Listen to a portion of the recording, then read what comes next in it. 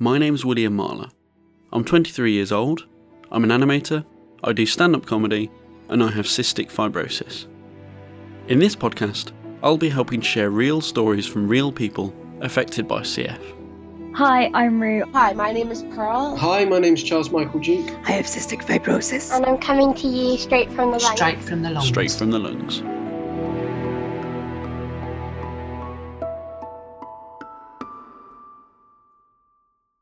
Cystic fibrosis is no longer considered a childhood illness. A huge step on the journey to adulthood is getting a job, and it's a step that the majority of people with CF will be able to take. This is a big change from school or university though, because everything you do now impacts not just yourself, but your colleagues and the boss.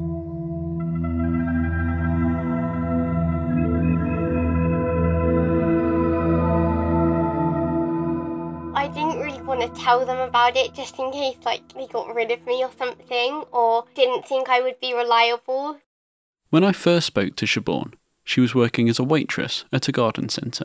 It was actually because I ended up being in a newspaper article after an event that I'd done, and then they found out from that, and the boss said, "Oh, I hear you're not actually that well." I was like, "Oh, sorry I didn't tell you." Obviously, when you mention an illness, people kind of, I don't know, anxious, I guess, but I'm really lucky because it's very close to where I live and the hours are really flexible as well, and there's a really lovely team that works there. If I am in and not feeling too good, they are really supportive. It was only affected when I was in hospital, and then my boss was really understanding. Beth was up front with her boss from the beginning. I told him when I got the job that I had CF and that I might be going in hospital and stuff like that, and he was absolutely fine with it. He let me not work if I needed to stay in hospital. He knew straight away, and he didn't have a full understanding of it really. So if I said, "Oh, I've got worse, I need to go in hospital," then he was quite sympathetic because he knew that it could get worse, so he was fine when it did. I've worked with a small group of people that had to have someone come in to do my job when I was in hospital, and a much bigger team that could cope much easier without me. In both cases though, like Beth, I've told my bosses about CF straight away, so they know that unexpected days off are a possibility. Like Siobhan, Morgan didn't want to open up immediately. Actually, when I got this job, I didn't, but not because, everybody knew. I ended up telling everybody after the fact. I just didn't tell them, whenever I was, getting interviewed or as soon as I got hired. I didn't think anything of it just because I was never really able to work growing up because in North Carolina, the market there for insurance is very, very crappy. For health insurance, all that kind of stuff. So basically you have to be on Medicaid, which is a state-run insurance plan, and then a SSI, what you get if you're sick. So it's, you just get a check written to you every month to make up for the costs of you not being able to work.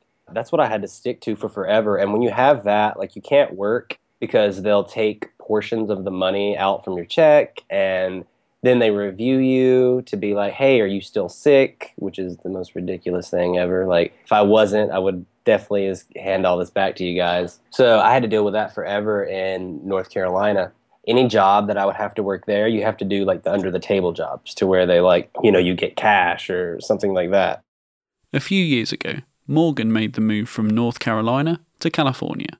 I was able to ditch the disability, ditch the Medicaid and all that, come out here and get good insurance out here and start working. And that's why, I didn't tell my employer out here that I had CF because it was for the first time ever in my life, CF was an afterthought. It's obviously still a big deal. It's always going to be there, but it just wasn't this controlling, dominant thing. Because other than me doing treatments and the pills I take, I'm in the gym every day. Here, I'm close enough to work to where I ride my bike. It's 2 miles to 4 miles round trip. I try to stay as active and as physically fit and healthy as possible. So unless I'm sick, I don't really notice CF as much. So that's why whenever I would talk to employees at my work and be "Yeah, with my lung condition," they'd just be like, "Lung condition?" And I was like, "Oh, I didn't tell you about that." I was like, "Whoops." But I told them and they were all really good about it. This isn't something that's kind of happened overnight. It's been something that's been going on for years, my lungs slowly climbing and then Orkambi kind of boosted them up. For me, I feel I'll be okay.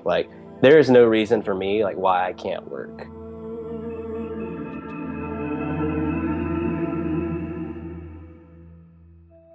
I'm healthy enough to work, as are Siobhan, Beth and Morgan.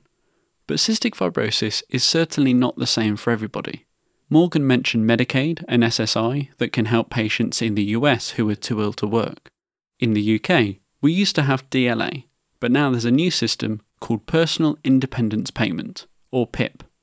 I had to apply for PIP a couple of years ago, and my social worker Ange helped me with the process. PIP was introduced a few years ago. It differs partly because it's awarded on a points system. When you're asked to reapply, you get a big form through. The questions cover the same sort of areas that DLA used to, but now when the assessors are looking at your information that you've given and the evidence that you've provided, they are measuring it against a scoring system. So let's say 2 points for this, 2 points for that. You have to achieve, I think, 8 points to get a standard rate care.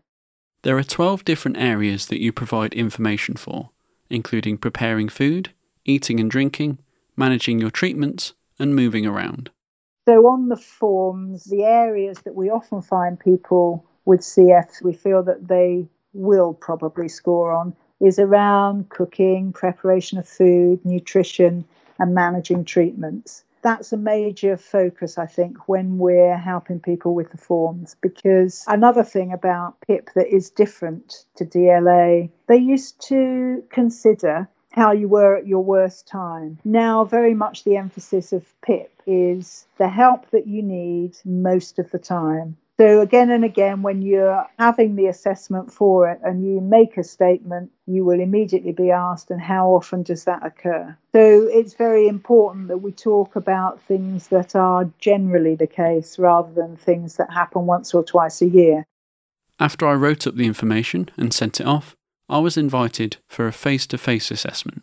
The whole aim of that, the way I see it, is to give as much information as possible and to help that person who's doing the assessment to record on their system, because they input it to a computer while they're talking to you. There can be a lot of information, and really the aim is to get them to record as much as possible of what you're saying, and so therefore to give as much information as possible. And the information we want them to take away is the information that you've written on the form to start with. And of course, that's been a couple of months ago. So it's really important to have a copy of any page that's written on. I think a lot of people photograph that now just so they can then go over that before their meeting. And the information that's most important, we will have gone through. And it's very important to try and give that to people on the day. Now, assessors vary widely. It's another one of those things. It's a two-way thing, isn't it? So it's important for the patient to be there and give as much information as possible. You can have anyone you like with you, and they are supposed to be able to contribute as well. The face-to-face assessor, the role is to elicit information from people, encourage people to speak, and particularly with younger people, because the guidelines do recognise that it can often be more difficult for younger people to talk about themselves because of their stage of development, whatever. But that doesn't mean that always happens. And a number of people have said to me that actually it's difficult to get the assessor to actually record the amount of information. All you can do is try and speak to the assessor at the time and build up a rapport with them, and they will vary. My face-to-face assessment ended up being really unpleasant. I felt very rushed, and my assessor gave me barely any eye contact whatsoever. I went home thinking about all the things I forgot to mention, and was left in a rubbish mood for the rest of the day. It is, for the majority of people, not a particularly good afternoon when they have to do the assessment. I mean, sometimes people have told me assessors have been very friendly, they've taken a lot of information, they think everything's going to be all right, and then they still get a result that says no points or something like that. So it is difficult to tell, actually. But it sounds like that was a horrible experience for you. And, I do know a lot of other people that would absolutely agree with you. So, after a process that lasted months and months, I finally got a letter back. Dear Mr. Marler, I can't award you personal independence payment. In total, I scored nothing. Absolutely nothing. 0 points. But I was fully aware that this might happen, so I then applied for my case to be reconsidered.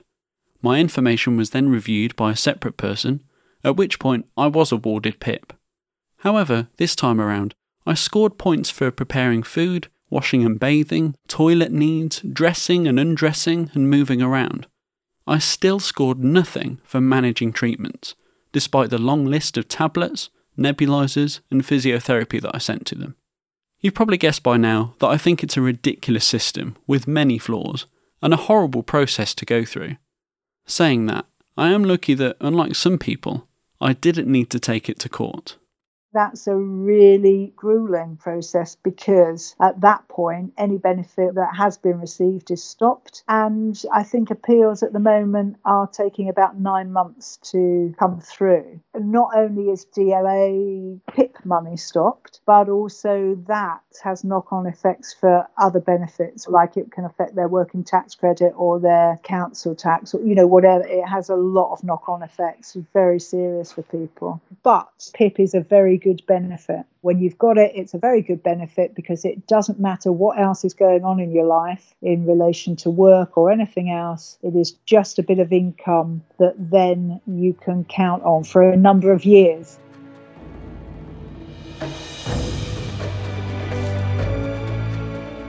I was very fortunate to have a job lined up for me as soon as I left uni. I was also very fortunate that I got to work with some really great people, like Sam. We met up for lunch on one of those rare English days where the sun is in the sky. It's actually quite a nice day.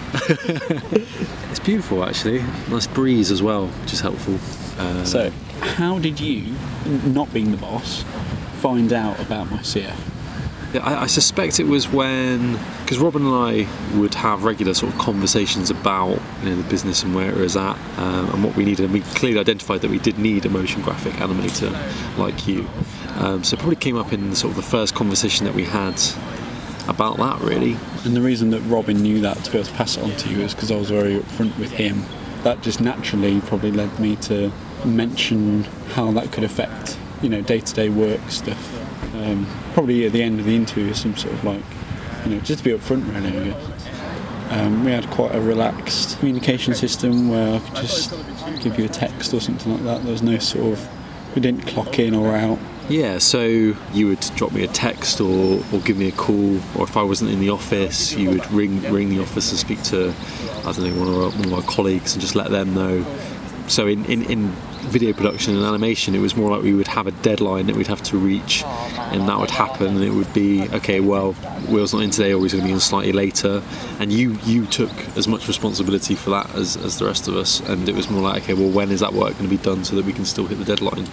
So that sometimes involved, instead of just taking some time off in terms of holiday, it was, because of the fact that this time is precious, making that back up at the end of the day. Yeah, exactly. And you were always really good at that. It was always, going to be in an hour or two late or whatever. I'll just do it at the end of the day. And, that was fine. I think we got into quite a good working rhythm where we had quite a good understanding. You understood what was needed to be done, and we understood that you do live with this condition, and that needs to be managed accordingly, and we just got to work around that, really. So it still didn't become this big thing. It was just we had it in the back of our minds. So if anything did come up, we were just so glad to have someone with your skill set and with your talent. To be honest, that it was just a thing that we had to work around in the same way that you work around the parent who has young kids, or or someone who's in the process of moving house. There's just all these life events happen. You just have to work around them and manage accordingly. And as far as I was concerned, and my other colleague who you reported to, it was just a thing you had to work around, and it was fine, really. Yeah, I had quite a good run whilst I was there. Absolutely, yeah, no, absolutely. I'm very pleased with the work that we did together. I think, it was great. I was at my job with Sam for 9 months, and like a lot of other people, didn't want CF to stop me working. However, I eventually realised that full-time work wasn't for me. It was too much of a strain on my health, and I found it difficult to balance a good exercise routine alongside it. A couple of years ago, I went self-employed and now have full control of my hours and can fit work within everything else I have to deal with. Cara also took her career into her own hands. The CC horse training started when I was 18 and I first moved out here. I got a job working at a horse breeding farm, basically. And I was training their horses. I was selling their horses, working for them. And I noticed a lot of people who came to see horses that I was selling, they were interested in me and my riding ability, and oftentimes would ask, hey, can you come and work with my horse? Hey, could you come give me lessons? And at the time, I was so preoccupied working for this one breeding farm, I didn't have time to do my own thing. And basically, after enough people showed interest, I decided it was probably time I just went off on my own and did my own thing. I could make more money and I could do it on my own schedule. I like it a lot. The best thing is just being able to do it on my own schedule. You know, it's the type of thing where if I find out I need to be admitted for 2 weeks, I can just plan my training around it. I can not do lessons for 2 weeks and I can push training off, and then I can pick right back up where I left off. The flexibility wasn't the only plus side to Cara's venture, though.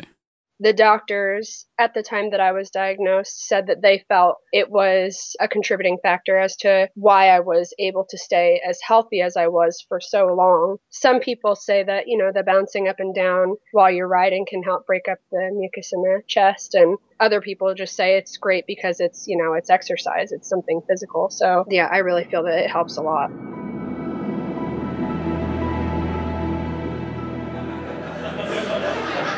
It turns out you're most at risk of getting CF if you're a white male.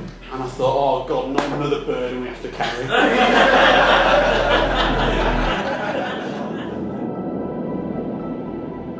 While some people might worry that getting a job and going to work might be a detriment to their CF, it was really interesting to hear how Cara's day job actually benefited her health.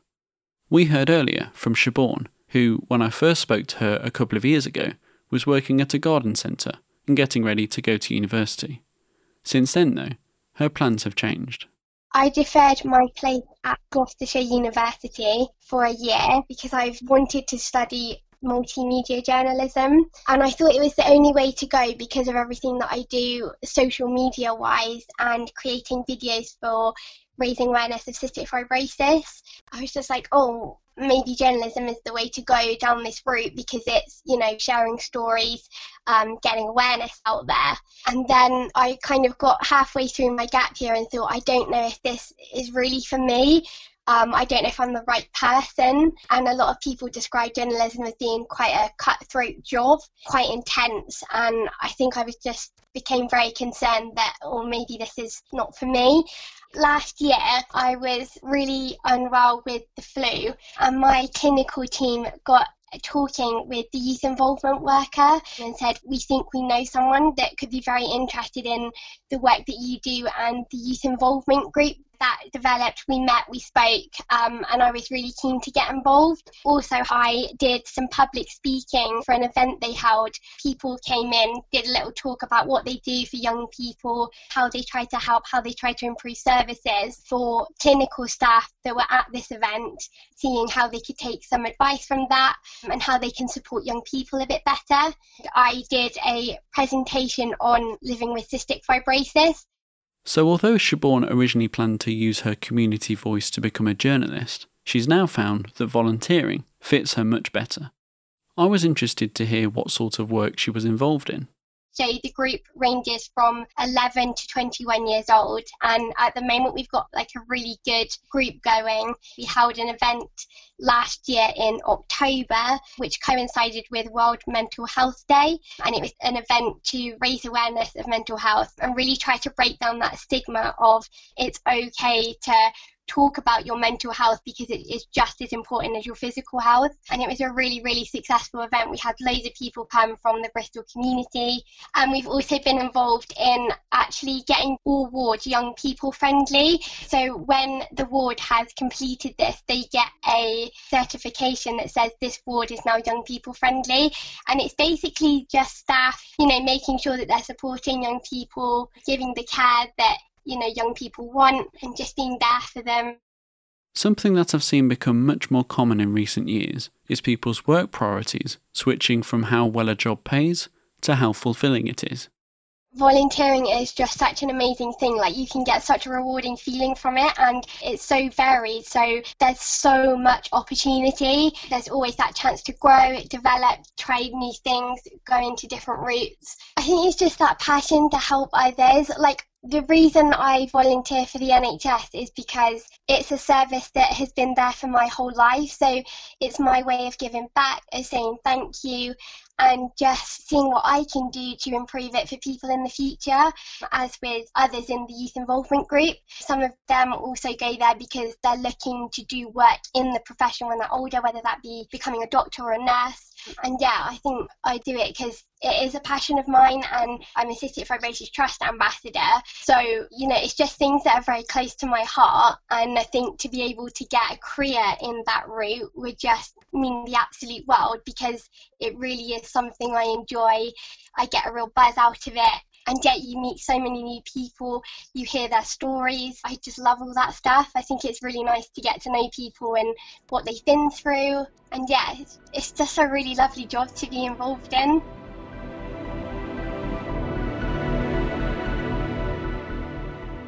I'm an animator, and I've been fortunate enough to work on some really exciting projects over the years. Probably the biggest one so far, though, was the opening sequence to the 2016 Brit Awards, which was broadcast on ITV. My name is Ravi Deepa. I'm a professor in moving images and photography at Birmingham City University. After seeing my animation work, Ravi decided to invite me into his professional team, joining the likes of fashion designer Gareth Pugh, musician Stuart Price, and Ravi's co-director and choreographer Wayne McGregor. What I really wanted to do, because it was such a high-profile thing, and it was also a very fast turnaround thing. Normally I would take this thing out and bring in a kind of crack, kind of high-end team to do it. In this case, it actually made more sense to kind of utilise the university and the resources that offered, not only towards the benefit of the project in keeping everything kind of together and in one place more, but also because of the opportunity that it might afford students as well.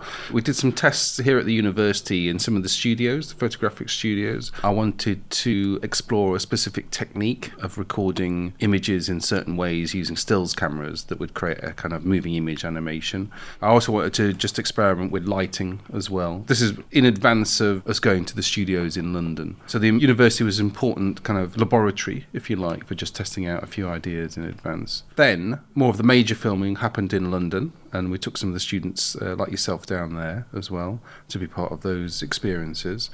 And then you were invited to come with us and help with the final editing and technical orientation of the work at O2 Arena, which was, again, a great experience for all of us. The whole project was so exciting, and I learned a huge amount along the way. I was really grateful to have been involved at all the different stages. I'll never forget when we were setting up at the O2 Arena and we did the first dress rehearsal. After 3 weeks of staring at screens in tiny editing suites and being very detached from the final product, we got to see the fruits of our labour performed live in front of us. As the physical power of the music shook my heart, and I looked at our work for the first time, thinking, we did that, I genuinely nearly burst into tears. As you can imagine, the project was very full on, including many long days. This is fairly common in the media industry, but given I had to fit in my treatment routine alongside these hours, it ended up being very tiring. Fortunately, Ravi and Wayne both understood and appreciated this. There's certain times when obviously you need to do your kind of medication in the morning and in the evening. Also, your energy level is going to be slightly different to ours. And so that means that we have to be careful to make sure you're not overdoing it, basically, and to make sure you're operating within the parameters that are not only comfortable but also safe. All that means is that once you become aware of that, you have to just reorganise your time slightly differently. Sometimes we could see that you were getting tired, so I think I can remember saying to you, only do what you can do, basically. There's another incident as well, actually, where we needed to do a final masking of the material. I was thinking about doing that in an evening at the hotel, but it was clear that you were getting quite tired by then, so you made the suggestion, it'd be much better for me to work on this with you in the morning. Absolutely, that's fine, that's what we did. It's better to be fresh and do things in short bursts rather than do long things where everyone gets knackered. And sometimes you have to push through that depending on what the situation is. Even though Ravi and Wayne were aware of how CF could interfere with my energy levels, they never treated me differently as a result. I always felt like a valued member of their team. The thing to remember here is that it doesn't matter what kind of disability you've got, whether it's physical, mental, or if there are kind of labelling on you because of the colour of your skin or your background. These things are completely irrelevant, because if you've got great qualities where you can really bring something and bring great passion and enthusiasm to a project, all of these things become completely irrelevant. I mean, I suffered a lot of racial abuse when I was younger because I'm from a mixed race kind of background. It teaches you to be determined in getting out of potentially bad situations and also kind of proving who you are, proving your own worth to yourself in a way, but also don't waste time with people that don't respect you. When we're talking about someone like yourself who suffers from this condition, for me, and I think for a lot of people as well, it won't be an issue, and it would never be an issue. So people with conditions should never feel like they can't be empowered to work in whatever field they want.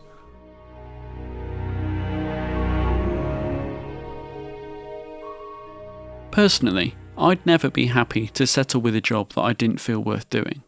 I think it's partly because having CF makes me more aware of the precious time I have on Earth.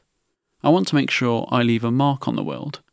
It's really great to hear so many others find a career they're passionate about too. The same is also true for Katie, although at work, she's Fabian, Lucius, Tammy, Ariel. And it's like very physically demanding being an actor, which is part of the reason why I got into it, was because I felt like I was really doing something with my body. It wasn't just this diseased thing. It was actually an instrument that I could learn how to use and that I could take action with, because I think theater especially has this wonderful gift of being able to connect to audiences and tell stories and create empathy about situations, about culture and times in people's lives. And I really loved having that direct connection with the audience. You know, I felt like I could do something that was meaningful. And that was something that I was good at and I could get better at. And that's part of the thing that I really love about acting, is there's always something I don't know and there's always more I can discover. Selfishly, I think it's a way for me to have more lives than one, because as an actor, I get to take on these characters and experience different facets of life that I, as Katie Osborne, have never experienced. But I can go into these roles and develop an understanding and take action in these other things. It's almost like packing more lives into like one life. A huge part of Katie's job is using her voice, and therefore her lungs. With the vocal training, I learned different forms of breath.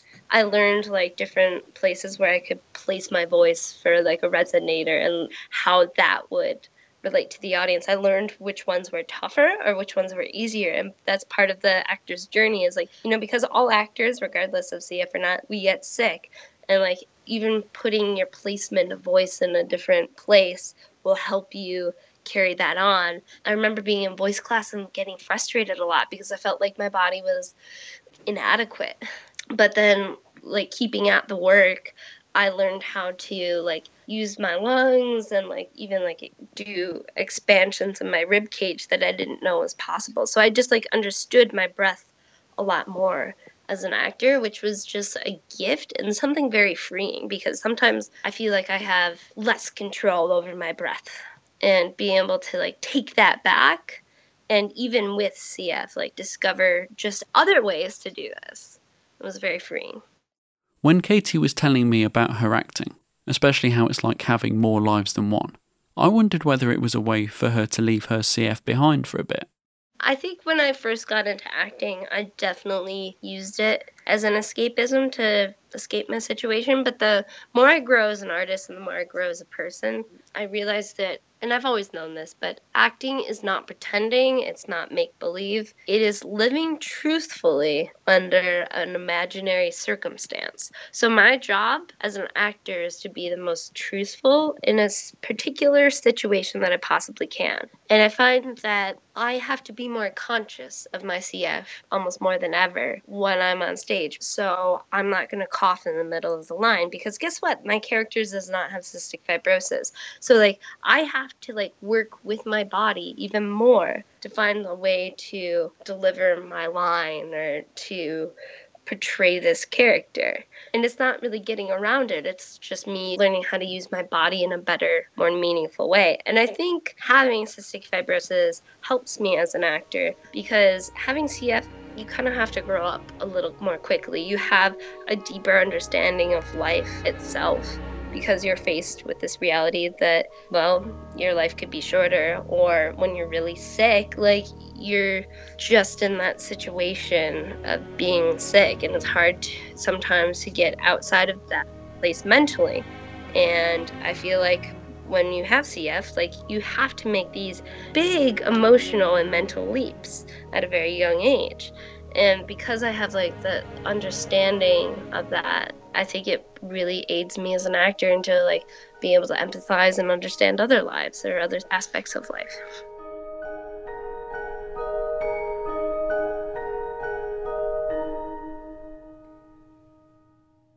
Straight from the Lungs is produced by me, William Marler, and recorded at Birmingham City University. Thank you to Siobhan, Beth, Morgan, Ange, Cara, Ravi and Katie.